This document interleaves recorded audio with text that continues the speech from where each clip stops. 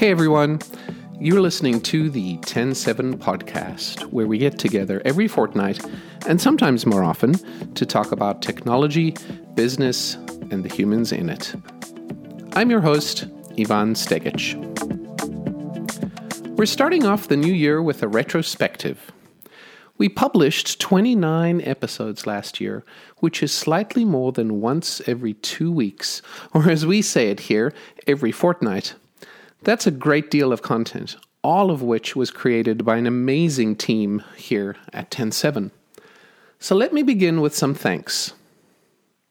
I'd like to thank our transcriptionist, Roxanne, who works tirelessly transcribing the audio for every episode so that we can publish the text online in a timely fashion. Thank you. To Charlene, who edits each of the transcripts and comes up with the summaries, the links, the social media posts. Thank you. And of course, to Jonathan, the producer of the show, who masterfully records, edits, mixes, schedules, uploads, and generally makes my life magically easy to record the show. Thank you too. None of the almost 30 episodes of 2019 would be possible without the three of you.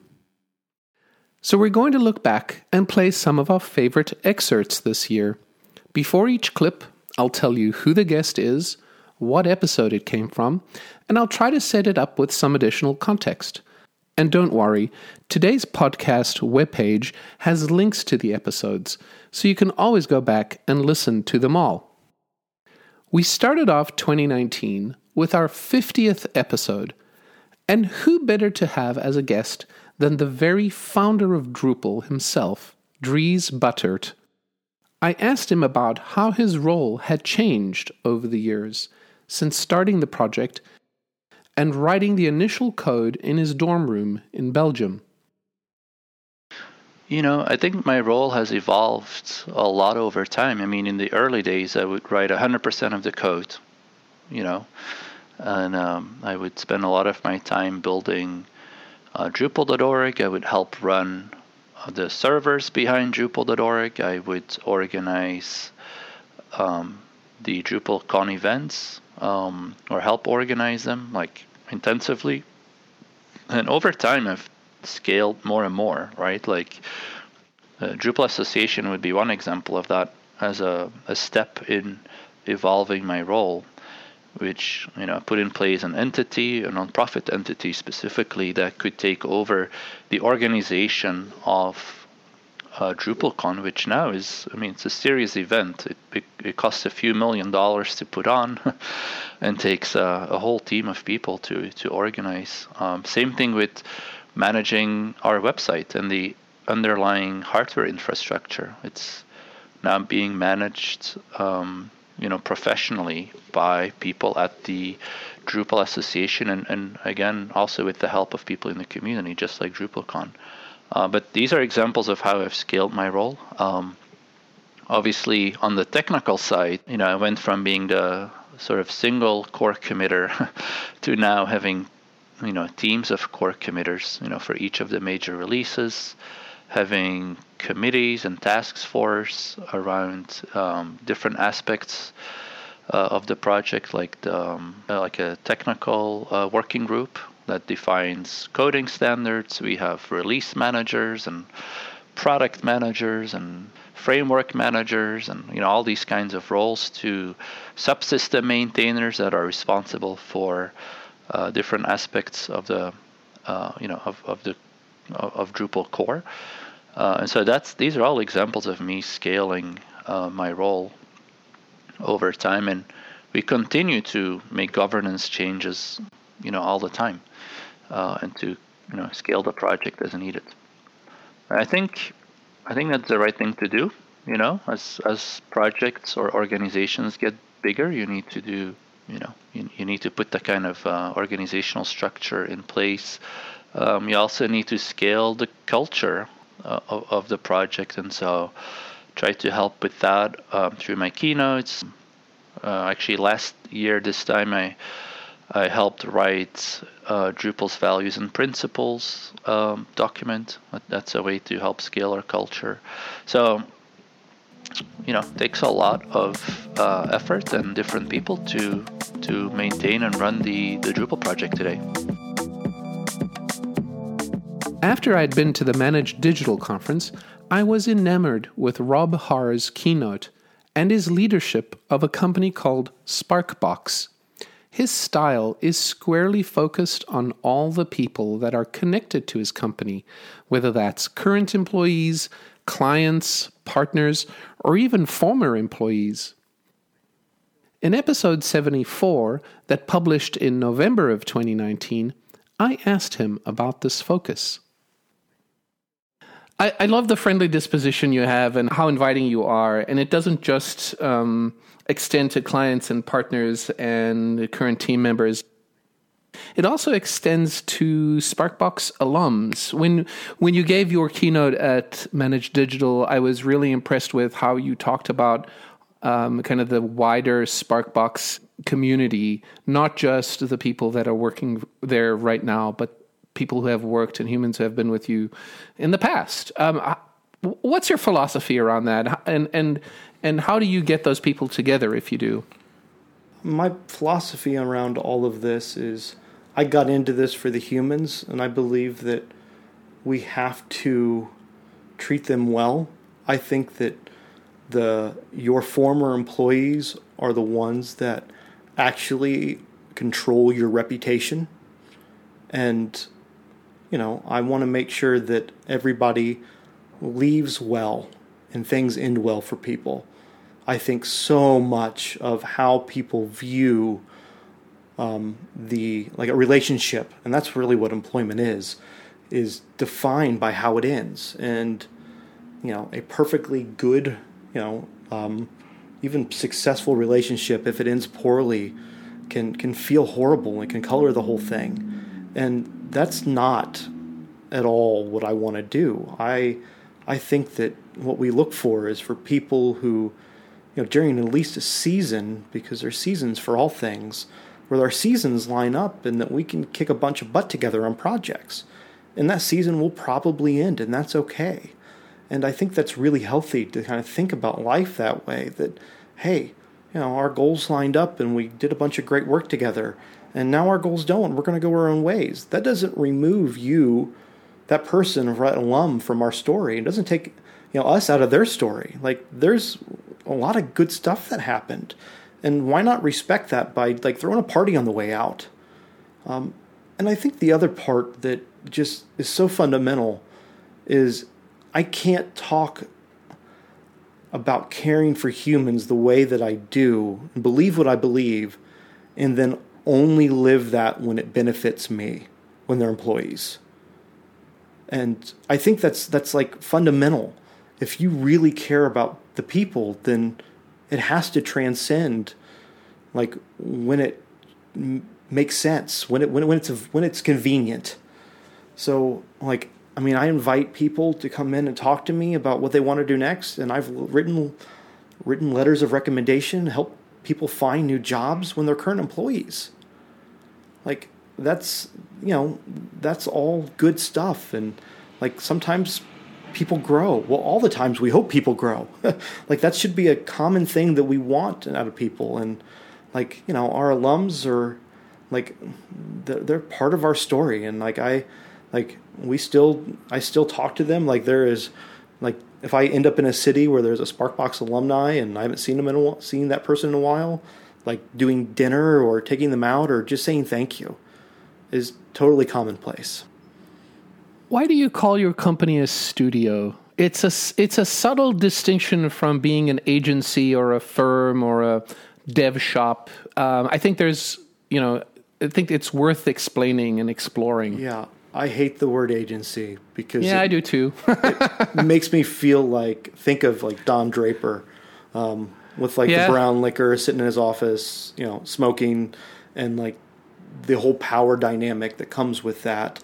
And I think that word agency has been overloaded a lot and doesn't make clients think of partnership. It thinks of hey, we're going to throw some work over the wall and it's going to come back and you're going to be our agency of record. It's everywhere.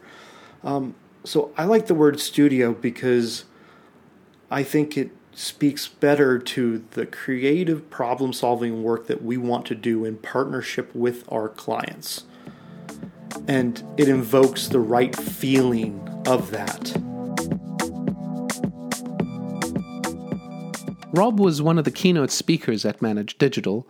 That's the annual Project Managers Conference in Minneapolis, put on by our good friend Lynn Winter. She was on the show as part of episode 56 in March. And at that conference, she was giving a mini keynote about burnout. So I asked her about it. She had some wise words to share with us. Let's talk about burnout. Yeah. How prevalent do you see that? Do you have any data to show? What have you noticed, and what are you hoping to achieve with your mini note? Yeah, so in general stats, if you start looking at people across the industry or across, working people, and then specifically across the industry, there's so much pressure and change of environment from where is the line between home and work, from working at home or having technology accessible all the time. It's really blurred the line of when do you go home, when do you put things down, when do you turn off, and it's becoming a problem. And, honestly, this talk came out of my own personal challenges with burnout. But as I started talking about it with people, I heard these stories over and over and over. I'd be speaking at conferences and people would talk to me about how do you deal with this and how do you deal with that? And it was all about boundaries and all about, taking ownership of the path that you actually want to go on versus letting the path take you.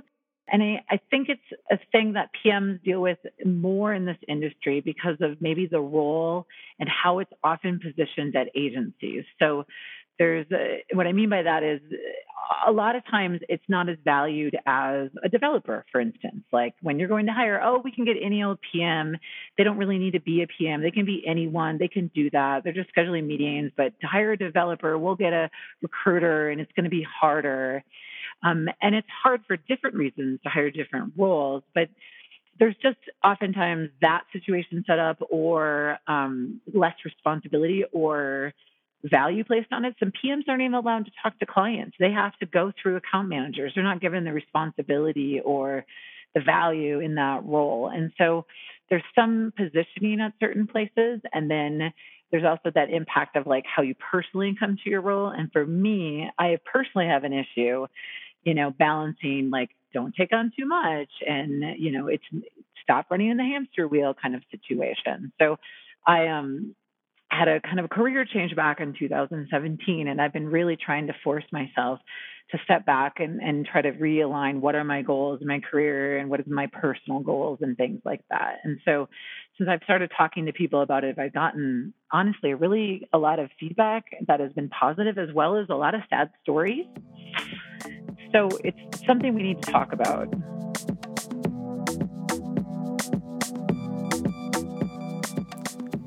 In episode 66, from the end of July, I talked to Jeff Archibald, CEO of Paperleaf, about 2 articles he wrote, one about the false hustle and the other about the 60-hour work week.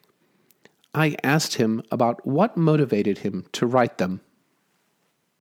It segues from or into this article you wrote on Fast Company about the false hustle. Right? How keeping busy is just a way of not getting things done. Right. And you've also written about humble bragging about a 60-hour work week is actually symptomatic of larger problems that you might have as a company. And I've talked to Lynn Winter in a previous episode about burnout, and it just seems to come up more and more. We are trying to be cognizant of what we're doing, of what our employees are doing, so that we're not detrimental to our own mental health, and so that we're happy in the work we do, so that we have careful focus in work and life and home. And so the question is, what motivated you to write those 2 articles, the false hustle one and the one about the 60-hour work week? The 60-hour work week one was just it was a bit of a direct response to, I don't know, what I was exposed to, and what I'm sure virtually every listener and yourself has been exposed to as well through social media. And it just is that humble bragging, right? Oh man, crazy week. Finally shutting the laptop down. It's 10 p.m. on Friday, and it's indirectly talking about how, important we are, and I'm totally guilty of this in the past as well, how important we are and how busy we are and how successful we are. But in reality, like, that's not sustainable. It's symptomatic of not having enough process in place, or not having enough revenue coming in, or just symptomatic of a host of potential flaws with the business model. So instead of bragging about it, like, it'd be great if we were bragging about like how everybody at our shop worked a 25-hour work week and I was super stoked, and we're hitting 30% profit margins and everyone's getting paid properly. Like that. Those are the things we should be bragging about. And I get that at the start of, especially when you're starting a business, a startup or an agency or whatever, there is an inordinate amount of time that needs to be put in to kind of get to the point where you have enough clients and you can support bringing on somebody to help ease that workload. I understand that. But if it's continually what we're touting as success, then I think we have it totally backwards.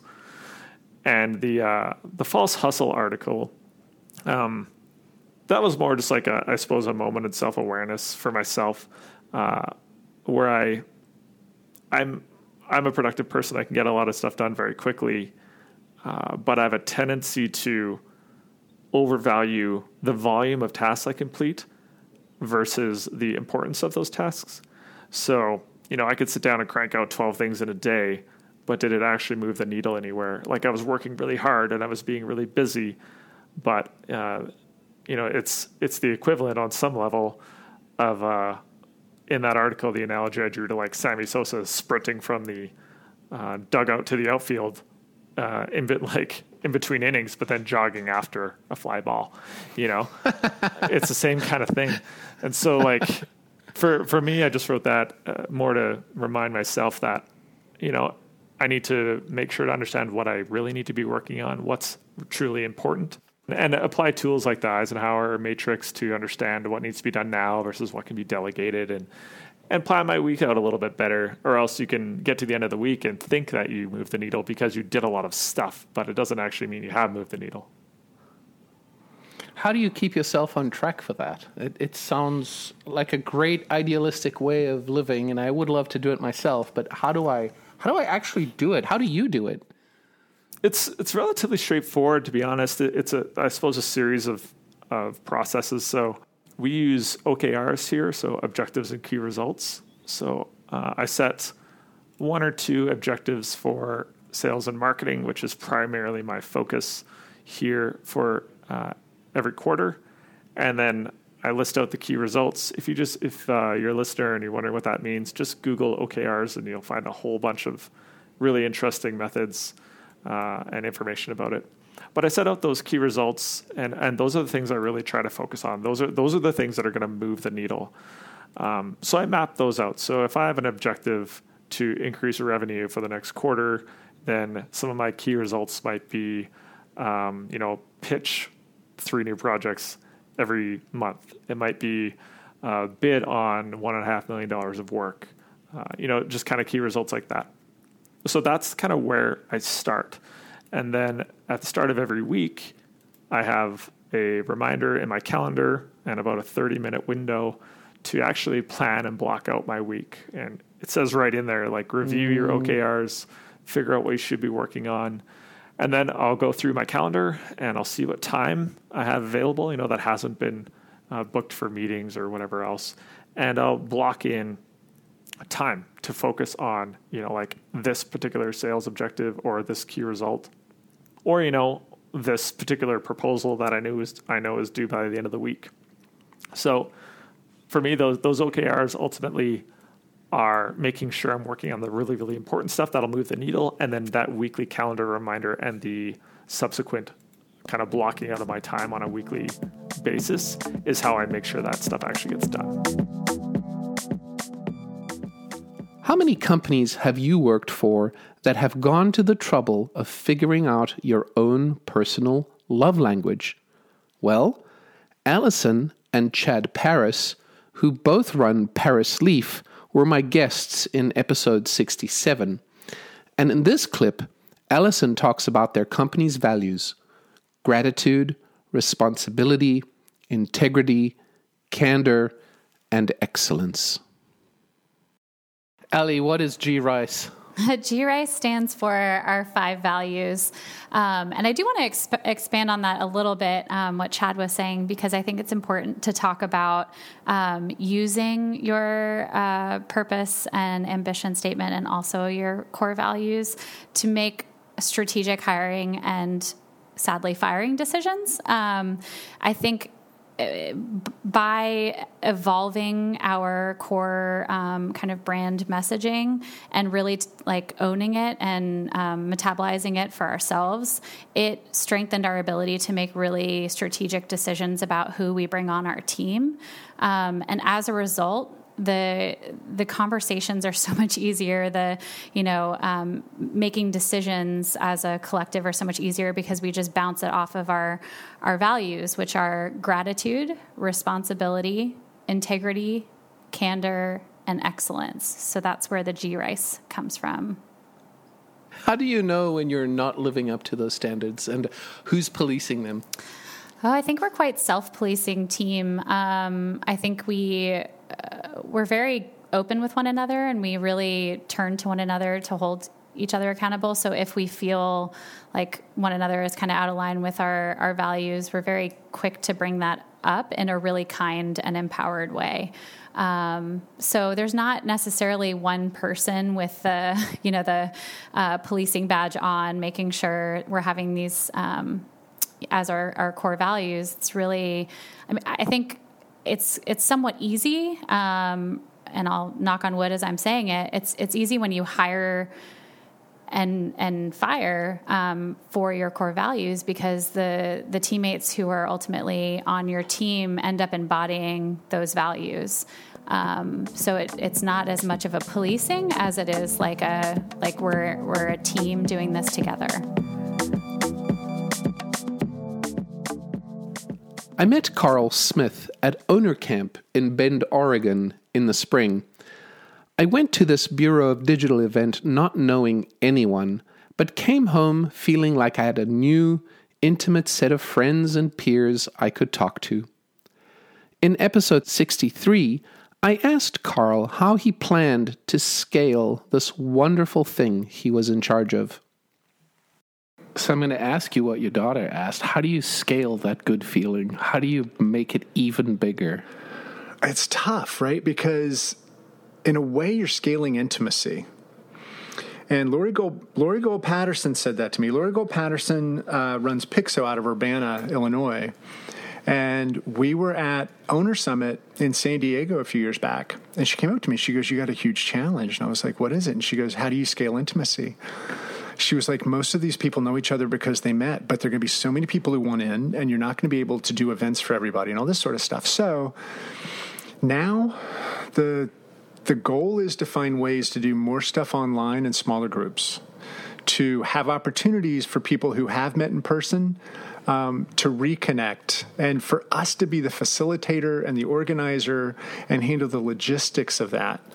Because we can do so much more online that as long as there is some level of in-person connection once a year, maybe twice a year, then the online supplements really well. So that's a lot of it. We can't just have events get bigger, and we can't just put on more events. It's going to have to be finding ways, using the means that we have, and a lot of it's technology, to make sure that everybody's feeling connected more frequently. And even voice over just, pixels, right? Even just like you said, it's so good to hear your voice. Right. So having that happen. So we're working on an idea called Bureau Circles. We'll see how it could play out. We don't want to overcommit and then blow it. But the idea of 8 to 10 people that we help coordinate that get together once a month, it's kind of like an EO. It's kind of like a mastermind. But it's super focused on what they do and their role. We call them roll calls in the past when there are more people. But this idea of getting it down to a smaller group that is there for each other all the time. And one of the things, Yvonne, that spurred this was we have a BizDev camp. We have so many camps, dude. I can't even remember them to list them. But BizDev camp, everybody said, don't do it. Nobody's going to share. Nobody's going to be willing to share. And we said it when we brought people in. And the thing was, it sold out with like 7 on the waiting list. And I told them, I was like, we're going to have an optional show and tell on the final day where if you show up, you have to show. You have to show your pitch deck, or you have to show a presentation, or you have to show something. But what was amazing was when we left that first biz dev camp, monthly calls started. It was just hilarious. They started their own monthly call, and they called it an accountability call. And it is just unbelievable. And so that in a lot of ways, that's become the model for us as we're looking at how do we move forward to scale the intimacy. People have said, compared to AIGA or things like this, I like the grassroots feel. And I like the idea that in those circles, there is somebody who connects with us, but they're also at liberty to make sure that they're doing what the group needs so that we're continuing to support, but we don't have to participate in every single thing. In 2019, TEN7 started to purchase renewable energy certificates called RECs and water restoration credits called WRCs for every full-time employee. It's our way of trying to offset the carbon footprint that the company creates by being in business. In February, for episode 53, Heather Schrock from the Bonneville Environmental Foundation joined me on the show. In this clip, she talks about the projects they're involved in and how they come about. So I'll just start with water because that is, again, our more in-house piece, because the water projects that we support are all directly, if we're going to create WRCs, it's from a project that we as an organization personally support and are putting some energy behind. Whereas with offsets and recs, we're on the retailer side of that relationship. So we do vet and choose the projects carefully. We always work with, for recs, there's a Greenie is the certification for recs, and then for offsets there's several certifications, but we work mainly with 4 or 5 of them, third-party verifiers, and we just like to have a nice array of those projects that we think people would be interested in. Currently in our offset portfolio, we have various things from landfill gas to forestry projects. We have an interesting marine project that makes marine shipping vessels more efficient and also protects some of the sea life. So always some interesting stuff there. But the water projects, there's actually, and I'll send you this link later, we have a project bank on our businessforwater.org website. So we have a separate website that we send people to that really specifically talks about our water stewardship business engagements. And there's a project bank which we started because we were finding with water projects it was getting a little more difficult. Whereas with carbon offsets and recs, there's almost an infinite supply. But with water projects, it's a little more difficult to match the needs of the funder or the person who wants to buy those water WRCs or buy that invest in that type of water project. Trying to matchmake between the funder and the project can be quite difficult, trying to get something in their region, something where they have an impact, something that aligns with their goals and their ideals around what a water stewardship project should look like. So we started this project bank, and there's now several, dozens maybe on here, water projects that are in various stages of development. So some of them are done, some of them are in the middle, some of them still need funding, have funding gaps, but there's some great, if you go to that link, which again I'll send you later, you can see examples of all these amazing water projects.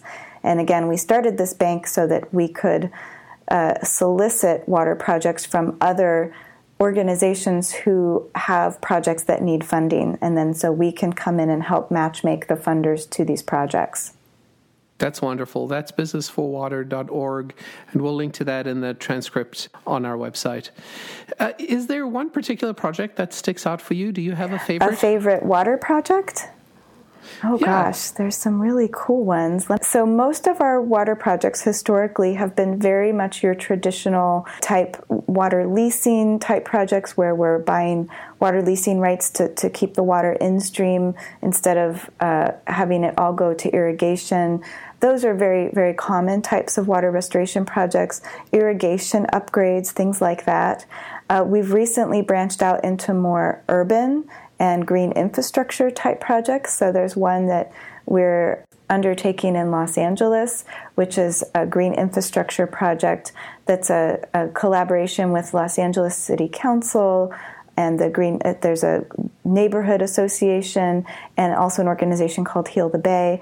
And we're all working together to create this park that will have also an impact on the neighborhood. It will be a safe place for people to play and to move, and there'll be fitness stations. But the park itself will serve as a water quality improvement project in the Los Angeles River watershed. So that's really exciting that we're going to be able to save hundreds of gallons of potable water that will serve this neighborhood, but also creating this safe and fun space for them to interact with. It's turning what was just a block that had nothing on it, that was just, not a safe place to be, into something that will be a neighborhood gathering spot.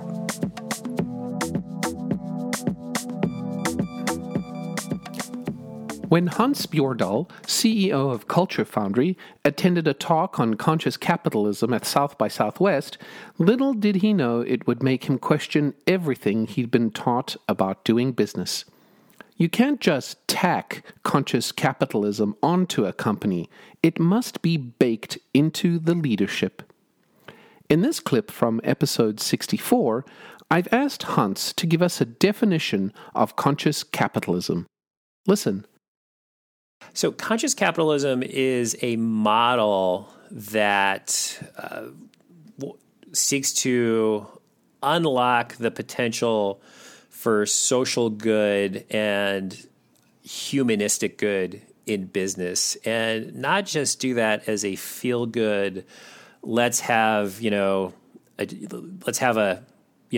corporate giving program when we're done counting our money, but baking that concept right into the core of your company and doing it in a structured way that actually yields better financial results at the end of the day. And that, when I was first exposed to this system, I was at South by Southwest. John Mackey, who is one of the founders of this organization and early champions and ongoing champion, was giving a talk about a book he wrote called Conscious Capitalism.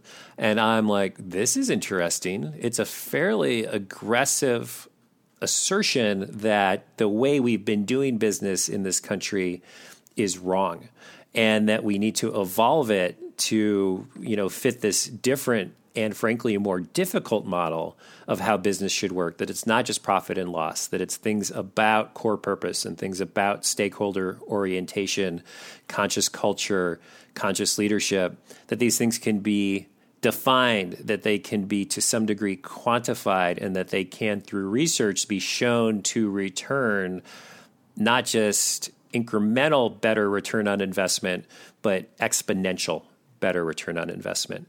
And, the research around it, I think, is still emerging, still evolving.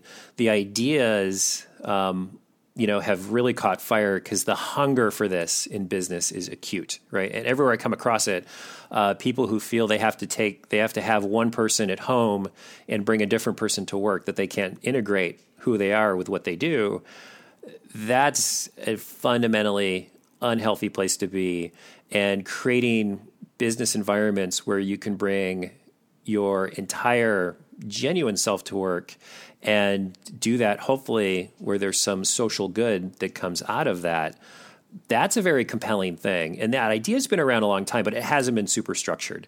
Now it's getting more structured, and it's getting more structured through conscious capitalism, through B corporations, through some of the work that Nick Hanauer's doing. He's a Seattle billionaire who's making a very aggressive run at redefining what successful economics look like. So a lot of people are approaching this idea from slightly different directions.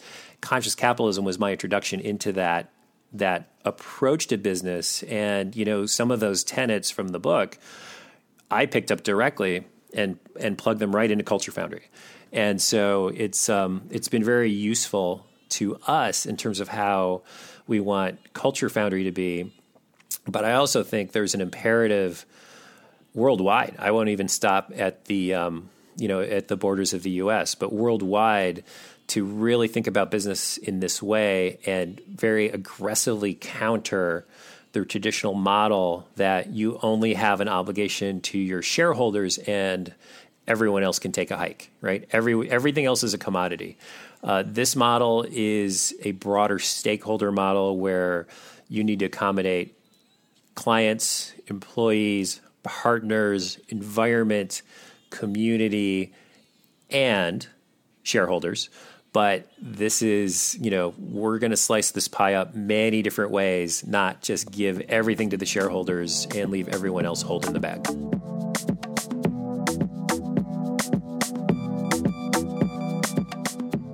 In my head, Jeff Geerling is the pie dramble guy.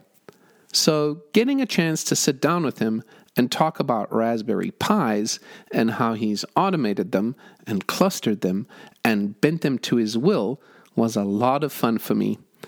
In addition to being a lover of software and all things open source, he's also an author. In episode 77, I asked him about his latest book and what he's currently working on. Now, in addition to all the hobbies you have, side projects and so on, you are also an author. And I would love to hear about your latest book and the book that you've written on Kubernetes. What are you working on right now? Yeah, so I love writing. I don't know how many million words I've written in my life on my blog and on other blogs and things. But I love writing. And in 2013 or so, I think that was when I started. I've always wanted to write a book. My whole life, I'm like, I want to write a book sometime. I think part of that was jealousy because my brother, when he was a kid, wrote a book, and his book, the 15 Minutes of Fame, his book caught fire and was a local, very popular book. He sold maybe 15,000 copies or something. It was pretty cool, being the little brother to the brother who wrote that cool book. But I was also a little jealous, I want to do that too. So, but I also just love writing. I've always loved English and literature growing up, and I love reading and I love writing. So that I put that together with the fact that Ansible didn't have a book in 2014 when I started with in 2013, but in 2014 I'm like, there's still no book for Ansible, and it's really popular. So I decided to start writing it with a goal that I would write 100 pages and sell 200 copies. And it was funny because I started writing it on a platform called LeanPub, where you can publish it while you're writing it and sell it while you're writing it. And by the time I had written about 40 pages, I already had sold 200 copies. And then, fast forward these many years later, it's 2019. So it's been in print for 5 years now. And I now sell it on Amazon and other places. And it's called Ansible for DevOps. And that book has sold over 22,000 copies, and it's now 480-something pages, including a chapter on Kubernetes and a chapter on Docker, and a couple examples that do Drupal, one of them inspired by the Raspberry Pi Dramble cluster. So that was my first book effort, and it went incredibly well, and I was floored. There's no word to describe when you're I want to do this thing my whole life, and this is my goal, and then your goal is surpassed by 50 times over, and you get to meet awesome people because of it, and it's just so many cool things happen because of that book. It also helped us in my family. We've wanted to remodel our kitchen, and after writing the book and making some profit off of it, I was able to remodel the kitchen 4 years earlier than we thought we might be able to. So, that's a huge change for our life, because our old kitchen was kind of hard with 3 kids and the way that we live our life and stuff at home, especially since I work remote and I'm at home all the time. It was, we had an old cramped little kitchen, and we were able to get it better. So the book was just awesome. I don't expect to have the same level of success, but who knows? You never know where it's going to lead. But I'm working on another book. I actually just finished the first chapter a few nights ago, and I have a structure for the rest of it, and I'm working on examples and chapters. The next book is going to be called Ansible for Kubernetes, and maybe if Ansible's still around in 5 years and there's another game-changing cloud infrastructure thing, it'll be Ansible for that, and I'll have a whole series out. But I'm working on that book, and I haven't published it yet. I probably will pretty soon. Even though it's not finished, I'll publish in progress updates on LeanPub. But both of those books, if you go to Ansible for DevOps, all spelled out, or Ansible for Kubernetes.com, those are the book sites. And I love writing them. And one of the best things about writing them in progress is for both books, I've had a lot of interaction with the people who read it, and they can help me to, like, if they're interested in something, I can write about that. Or if they are like, your example didn't work on my computer, I can improve it before I actually make a published printed version that people will buy. As some of you may know, I grew up in South Africa only to immigrate to the United States at the turn of the millennium. As a result, my childhood friends are South African, and I was able to interview at least one of them for the show. Gareth van Onselen is a South African journalist, political analyst, and author who joined me for episode 78, right at the end of the year. We try to stay clear from politics, but in this episode, I was all in. We mostly talked about South African politics, but in this clip, Gareth talks about former South African President Jacob Zuma and the parallels to politics in the United States. I'm glad now that I didn't read it back in 2014, because I don't think I would have appreciated it as much as I do now. And mostly it shocks me. It just shocks me how much of a parallel there is between Zuma and the current president here in the United States. And at some points I was reading the book and I wasn't sure if I was reading something that was directed at Zuma or something that was directed at Trump. And there's this one place in the book where you say, he can fill a vacuum with empty rhetoric, but once it is all done, you're left wondering whether he has said anything at all. And then you also go on to describe him as something of an ethical black hole. How did such a man become elected? Not once, but twice. I would agree with you 100%. I think Jacob Zuma's tenure is a brilliant template for what's happening in the US with Donald Trump. I think they are very similar in a lot of key respects, not just in terms of the way in which they use or abuse popular sentiment to serve what is essentially an entirely personal political agenda, but in terms of the grand narrative of their entire tenure in office and how these kind of demagogues tend to affect the way in which society responds to them. I mean, what actually happened with Jacob Zuma, and I think it's not absolute, but in a lot of ways very similar, is happening in the United States, is essentially you get elected on a wave of popular appeal, which takes various different forms and has various different causes, but that's the outcome. There's some kind of populist zeitgeist that manifests, and you're swept along by it if you're this demagogic leader. There's then a process of the shattering of the illusion. And that shattering doesn't happen to the opposition, who never had any doubt as to your unsuitability for office. It happens to sections of your own support base. The nature of public office starts to reveal who you are, the demands of making hard, often neutral and magnanimous decisions, which you're kind of incapable of doing because you're demagogic and biased in a certain way, start to reveal your true character. Then there's some fundamental problem, either a case of corruption or unethical behavior, onto which your opponents then latch as a means to remove you from office. And it becomes a defining battleground along that particular issue. In the case of Jacob Zuma, it was his homestead in Kundla, this abuse of taxpayers' money. In the case of Trump, well, It's, Russia and impeachment and the various things that go about it. But that becomes the mobilizing point. You then suck in all of civil society and all independent institutions to help you deliver the outcome you want, the judiciary and so on and so forth. And how that plays out is yet to be known in the US, but that's the way in which the narrative tends to unfold. And as I'm saying all of this, I'm realizing I'm going slightly sideways from the original question you asked me. But no, please keep going. Yeah. A bit detracted there. But that was just, you triggered a thought with regards to the overlap between the two. And I think Jacob Zuma is a real case study for Democrats and conservatives in the US to look at, because the narrative is playing out in hugely similar ways on a lot of different levels. That's it for 2019.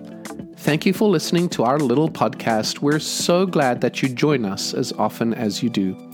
We've got more in store for you this year, and hope you'll join us as we continue to talk to interesting people from around the world. If you have a second, send us a message and tell us what you would like to hear in the coming year. Or just send an email to say hi. Our email address is podcast@ten7.com. Until next time, this is Ivan Stegic. Thank you for listening.